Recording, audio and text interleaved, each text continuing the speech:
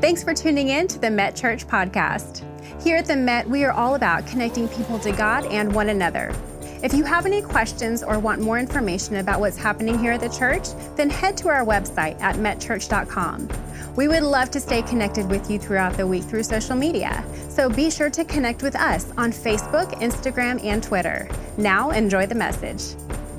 We're in a series called On the Road. And this morning I want to talk about something that every one of us deal with, and that is the subject of road rage. Now, don't elbow anybody right now, but I think everybody in the room, to some extent or another, at some time or another, have dealt with a little anger when you get behind the wheel. Have you noticed people who drive faster than you are idiots, and people who drive slower than you are morons? Have you noticed that?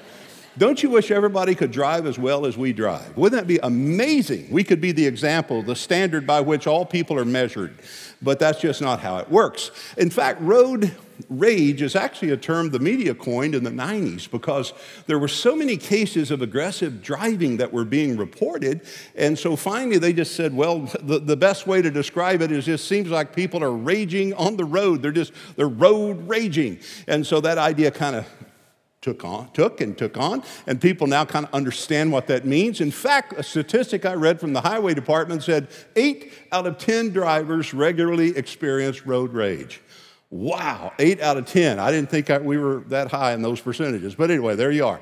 But it's interesting to note that is something that we deal with. I saw where a Christian psychiatrist said, part of this anger and part of this hostility is seen within the church family. He said that on any given Sunday, at least 1 out of 3, 1/3 of everyone attending the church are angry about something, or they're angry at someone. 1 out of 3. Look at the person to your left, right quick. Just check them out.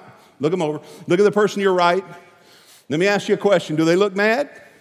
No? Then it might be you, if it's 1 in 3, right? If that statistic is true. So I want to talk to you a little bit about this because this really is kind of a big thing, and it is a big issue. In fact, you won't be surprised to know men have a bigger problem with road rage than women. Any women surprised about that? Nobody is surprised. And the greatest group that deal with road rage are men between the ages of 29 and 39. So if you're in the zone, baby, this one is for you. National Centers of Biotechnology came out with a report where they said stress and anger have increased since COVID. Their statistics said before COVID, about 1 in 6 reported dealing with high levels of anxiety, stress that resulted in anger. Since COVID, see how much better we're doing now? 1 in 3 are saying that they deal with that, which it kind of dovetails to the psychiatrist I just quoted and his statistic about 1 in 3 in the average church. So what I'm talking about is really something we all deal with. In fact, the late, great Zig Ziglar talked about a business executive on his way to work who was stopped for speeding, and it just made him angry. And so he didn't take it out, obviously, on the police officer, but when he got to the office, he chewed out his sales manager. The sales manager didn't respond angrily to his boss, so instead he went to his secretary, and he chews his secretary out. The secretary then goes to the receptionist, and she begins to chew the receptionist out. The receptionist then took on a very slow burn, and by the time she got home, she sees her 12-year-old boy playing video games and not doing his homework, so she chews him out. The little boy is storming out of the room, starting back up to his room, and a cat crosses his path, so the little boy kicks the cat. Well, Ziglar said, wouldn't it have been a lot simpler if when the business executive got his speeding ticket, he would have just gone to the receptionist's house and kicked the cat himself and not disturbed so many people along the way? Well, that's kind of how anger works, isn't it? I mean, it starts in one place and it ends up somewhere else. And what I want to talk to you about are different levels and different types of anger that we deal with. Some types of anger that you and I deal with is anger we can handle. We can reel it in and we can deal with it. I hear somebody say, I just can't, man. When I'm mad, I just go off on whoever's around me. I can't control my anger. Well, I don't know about that. Have you ever been in just an angry, heated debate with somebody or just a big argument with someone? Maybe you're just going off on the kids and your phone rings and you answer the phone and you go, hey, how are you doing? Oh, no, we're great. No, I'm so glad you called. And all of a sudden the person you were chewing out, their head spins around. Well, if you can do that, that means that there are certain types of anger that you can control. But there's other types of anger that's tied to other issues. Sometimes it's anger that it comes out of stress and depression and anxiety that might be something going on neurologically in a person. Sometimes it's a chemical imbalance that may be being manifested ultimately in some type of anger, this rage that comes out in people. Sometimes it might not be something physiological. Sometimes it might be something rooted in emotion, unhealthy emotion. It might be tied into some abuse that a person went through in life, and they've never really processed their past, and they've never really dealt with that issue. Instead, they've repressed that they just pulled that anger in, and now the anger kind of bubbles up from time to time. It's like being on the Big Island in Hawaii, and if you go up to see the volcano, you see there are these little pockets of steam that pop up every now and then. And what those pockets of steam are telling you is something beneath the surface is seething. Something beneath the surface is just boiling. And then you get around to the point, and they'll let you go so far, but you can actually see the lava flow, where the lava is actually coming out of the mountain. And I think about that when I think about people who repress their anger, their hurt, their frustrations, and their feelings. When you repress that and you don't deal with it and you don't get help for it or healing from it, then what happens is you have little pockets of steam that pop up in your life. And you begin to take it out maybe on people who were not even a part of the problem, so certainly they aren't going to be part of the solution. And then sometimes it's not the pockets of steam. Maybe somebody cuts you off, and all of a sudden that was just the wrong person at the wrong time, and now the lava begins to flow. And now all of that anger comes out in a way that you kind of surprise yourself by what you just heard yourself say or what you just saw yourself do. So anger is something, guys, that we all have to deal with. There's none of us in the room that are exempt from this. And so I just hope through the message you can identify what level of anger that you struggle with and maybe what the source of that anger is. And then before you go home, I hope you can get a game plan so you can deal with that. 2 Peter chapter 1, I want to give you one of the tools that I hope will help you. In 2 Peter 1, verse 5, the Bible says, make every effort to add to your faith. Now understand, according to Romans 12, verse 3, when we started out in our relationship with God, we all started with an equal measure of faith. The Bible says God has dealt to everyone the measure of faith. Here's what that means. That means it didn't take more faith for you to come to Christ than it did for an atheist. It doesn't take any more faith for you to come to Christ if you were raised in church than someone who never attended church. God has given each of us an equal measure of faith. We all have enough faith to receive Him. Now, why is it then that some people seem to achieve more or accomplish more in the realm of God's purpose for their life than others? Does it mean God has favorites? Does it mean God has just sort of predetermined some people are going to be effective for Him and others aren't? Well, I don't believe it at all. I think everyone in this room has been given an equal measure of faith. The difference is in what we do with that faith. Now, back to my text. He says we're to make every effort, get this now, to add to your faith. What are we to add to the faith? Goodness. Goodness is that quality that causes us to treat one another correctly and rightly and justly. Goodness. He says, add to the goodness knowledge. Now, there's a difference between knowledge and wisdom. Knowledge is something we get on our own, reading good books, seminars, learning from other people. You gain knowledge. Wisdom, according to James, is something that comes only from God. Wisdom is the knowing how to apply your knowledge. Wisdom is knowing when to speak up and when to shut up, when to stand up, when to sit down. Wisdom is that. Wisdom is, as we say in Texas, horse sense. Because I know people who have more degrees than a thermometer but can't get out of the rain when it falls. So wisdom doesn't mean knowledge, and knowledge doesn't mean wisdom. You need both. But here he's saying, add to your faith this goodness and how you treat one another, and to that goodness add knowledge. You need increased awareness. And then to knowledge, and this is going to be the focal verse, the word that I use, is self-control. Self-control, he said, add perseverance. Now, perseverance is an interesting word. It's the first cousin to our word endurance. Here's what perseverance means. It means the ability to hold up or to withstand pressure, a burden. Here's what happens when you pray. Whenever you pray, God will do one of two things. He will either lift the burden from you, or he will give you the strength to carry the burden. He will either take it away from you, or he'll give you the ability to deal with it. Now, the ability to deal with it is called perseverance. Some burdens will never be lifted from us. Some things will never make sense this side of heaven. So what do? You persevere.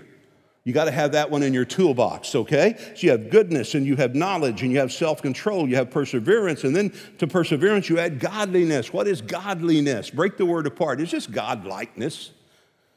You see, the holiness is not the way to God. God is the way to holiness. The way you have godliness in your life is you press into him, and the closer you get to God, the more of his qualities he can develop in your life. So you have godliness, godlikeness. To that add brotherly kindness. And to brotherly kindness, he said love. All of these things need to be in the tool bag of the Christian if we're going to grow in our faith. What I would encourage you to do, if I can just say this kind of parenthetical to the message, is look those things over and try to identify, are there any of these areas not really prevalent in my life? Am I missing something on one of these? And I think a lot of us, if we're dealing with anger, might be missing something under self-control. Notice what he said in verse 8. If you possess these qualities, not everybody does. These are not qualities that determine whether you go to heaven or not. That's in your relationship with Jesus. There's a lot of people be in heaven that won't have a lot of these qualities in their life. So he's saying the possibility you won't, but if you possess these things in increasing measure, notice what he said, they will keep you from being ineffective or unproductive in your knowledge of our Lord Jesus. In other words, as you gain knowledge of knowing how to love people and treat people, if you add these qualities into your life, they guarantee you're not going to be ineffective or unproductive as you live out these principles of God's word. Verse 9, if you don't have these, you're nearsighted, blind, you've forgotten that you've been cleansed from past sin. So here's the challenge before us this morning. And the challenge is to really examine how we're dealing with this area of self-control. And particularly, I want to talk to you about how it relates to anger. The first thing is obvious I want to talk to you about, and that is it's possible to live a life out of control. I mean, it is absolutely possible to get off-road, to go off-road, and just live your life with no boundaries and live your life completely out of control. Now, here's a healthy measurement that we all ought to follow. Just as we ought to look at the qualities that 1 Peter talks about and see if those are in our lives, we also ought to consider the fact that we have three important components that make up our life. According to 1 Thessalonians 5:23, every one of us are made up of three things. You are a spiritual person, you are an emotional person, and you're a physical person. You have a mental capacity, and you have a spiritual capacity, and you have a physical capacity. And if we're going to be productive, then we need to be healthy in all areas of our life. So that means we have to evaluate, how am I doing spiritually? Am I healthy spiritually? How am I doing physically? When's the last time I had a physical? When's the last time I really checked it? How am I doing physically? How am I doing emotionally? And oftentimes your emotional health is tied into mental health. As I said, sometimes these issues that affect that part of our life could be related to abuse. Sometimes these issues that affect our life could be related to some chemical imbalance that's going on in our life. And so I see people sometimes when they spiral out of control and they spin out of control, is oftentimes you see the result or you see the symptom, but you don't always see the cause. And sometimes we treat the symptom and we never get back to the cause. And if you're someone who just struggles with this, I had a friend of mine tell me one time, we were just talking, and he says, Bill, he said, I'll be real honest with you, I'm angry all the time. I don't know why. He said, I'm just angry all the time. He said, it affects my relationship, it affects how I parent, it affects my business relationships. He said, it doesn't take much at all for me to go off. And so here he was identifying the result, but he's never probed deep enough to find out the cause. And so I'm suggesting to your heart, it is easy when you don't deal with these issues that affect your life, it is easy for your life to eventually spiral out of control.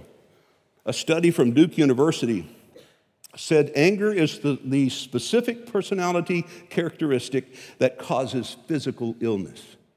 Did you hear that? Duke University. It is the specific personality characteristic that causes physical illness. Your anger, not dealing with that emotion in your life, just being out of control, will eventually affect your physical health. Listen to St. John's University study in New York. It reported, now this is going to be a shocker, men and women become angry in different ways over different things. Hold on, let's all stop just a minute. Wow, did you write, should I give you a minute to write that down? Is anybody unaware of that? The study showed, this is great, men get angry more at abstract things. The economy, politics, the ball game, or mechanical objects like the car or the computer. Men are typically going to deal with their anger in two ways. Men will either become physically aggressive or they become passive aggressive. But they're going to deal with it one or the other. Physical aggressive is obvious, yelling, shouting, slamming a door, throwing stuff, saying stuff's not real sanctified. Passive aggressive is just not keeping your word on something, not agreeing to do what you agreed to do, not doing rather what you agreed to do. Passive aggressive. Now, that's the study of St. John's concerning men. Here's what they found about women. Now, this was a shocker. Cindy and I were married 42 years before she went to heaven, so this blew me away. Women usually get angry at people more than things in their life. Oh, goodness. And here's the part of the study that shocked me. They tend to stay angry longer than men. Woo! Wait a minute. Holy cow. Did you know that? Is it just me? They tend to do that. Let me read on before I get any deeper than it already may be now. Women tend to take dramatic, long-term action, and most of them vow never to forget it, not to speak to the offender, and sometimes the study said women tend to overreact. What? No. I do not believe that. I don't believe it. I can give you an anecdotal example, though, that might support that. Have you ever noticed two men can get into an argument? I mean, they can get nose to nose to each other. They can just dog cuss each other. Not that that's right, but they can just get real mad at each other, and they can do all that, and all of a sudden one man will look at the other man and go, "Are you hungry?" The guy goes, "Yeah, I'm hungry. You gonna go eat?" "Yeah, let's go eat." And they go eat, and guess what? They're done. They're over it, right, man? We're done. We're over. We said it. We're done. We're over it. Let me tell you what happens when two women go nose to nose.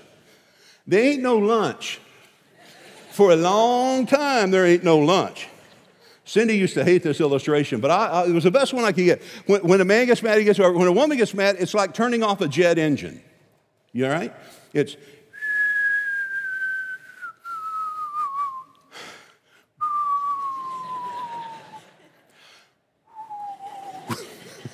it takes some time. And that's what the study discovered, which I thought, duh, anybody in a relationship knew that. But it's interesting to have that supportive data, if you will, because the point is we all deal with anger. We just deal with it in very different ways.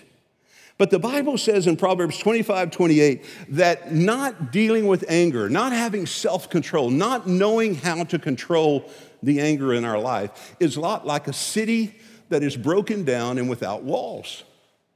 Now, Solomon's illustration of a lack of self-control, of just raging at people and being angry, he said it's like the city without walls. Now, those ancient cities had walls for security.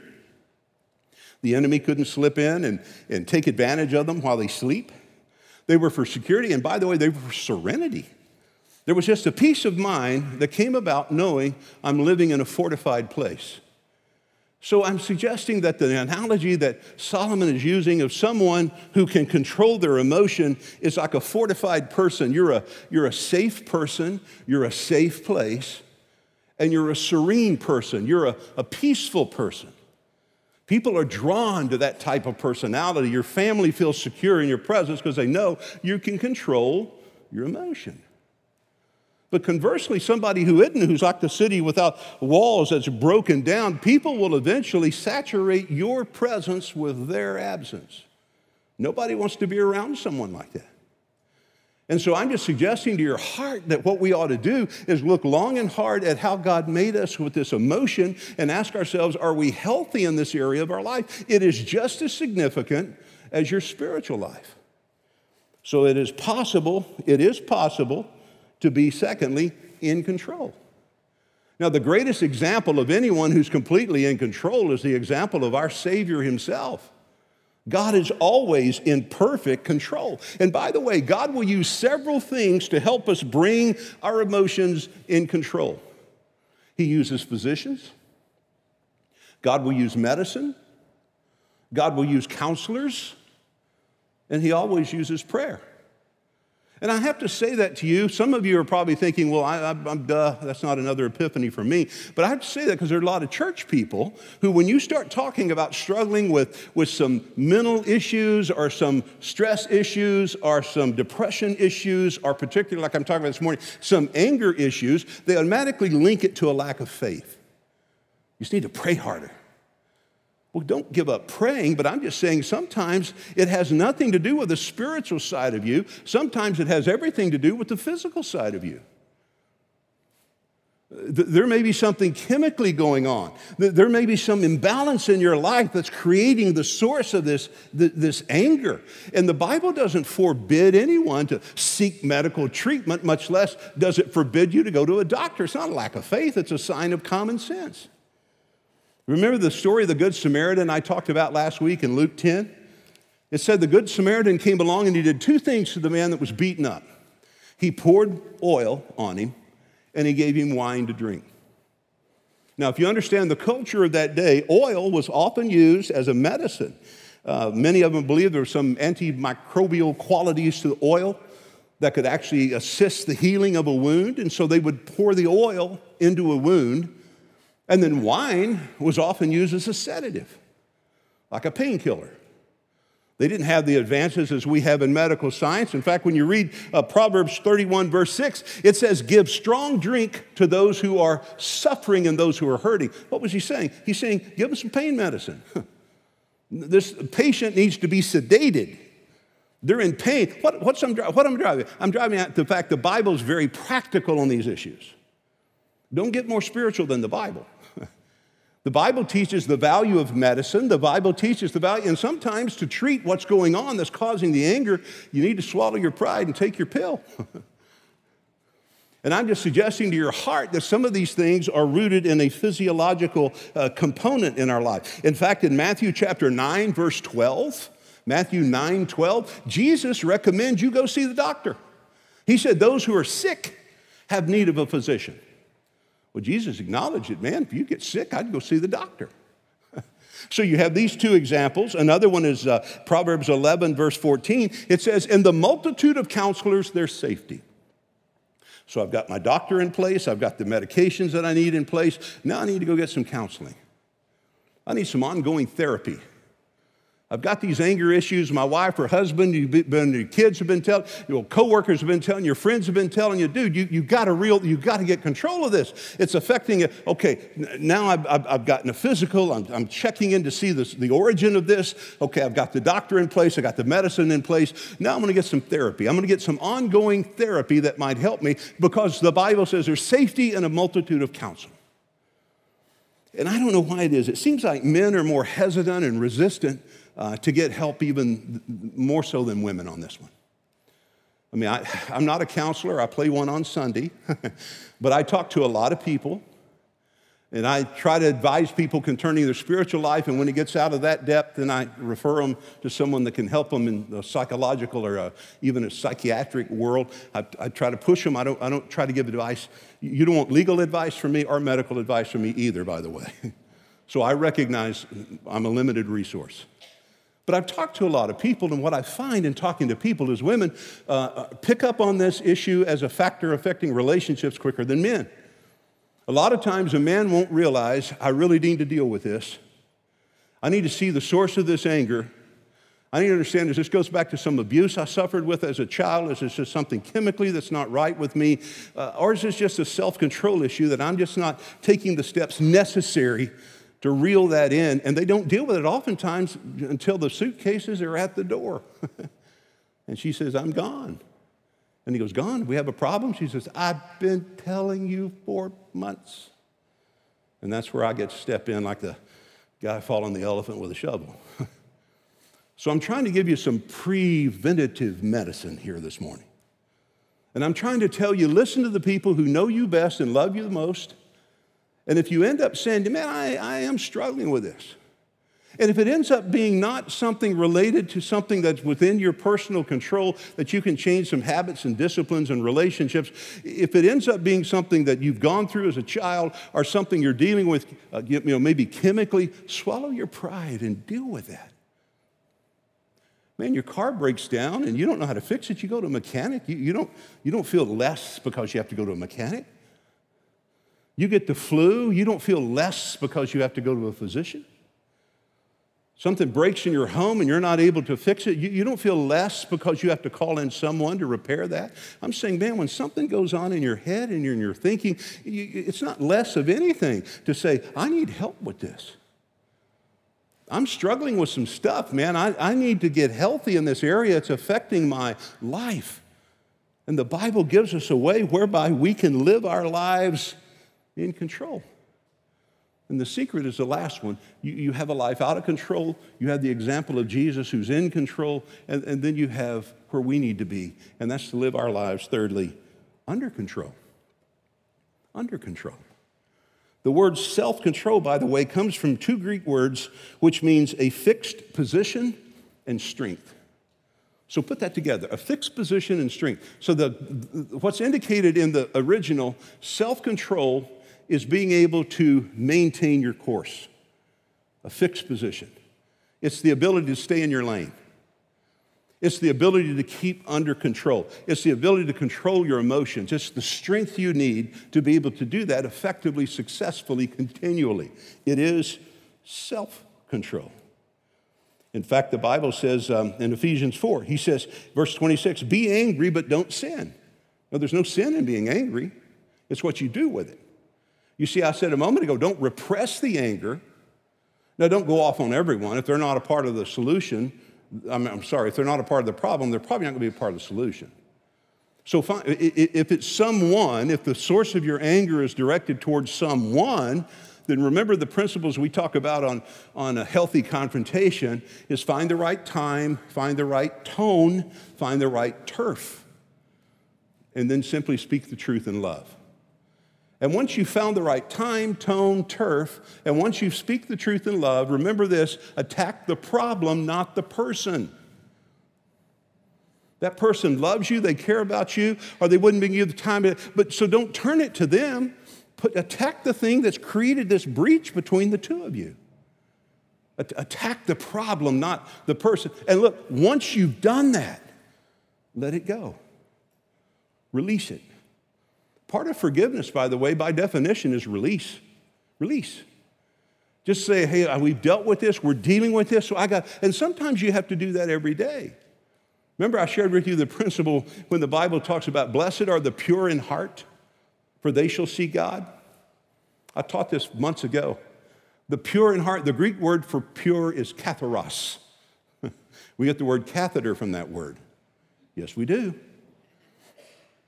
And a catheter is the device that removes the impurities from the body. Is that close enough to, that's all I'm going to say about that.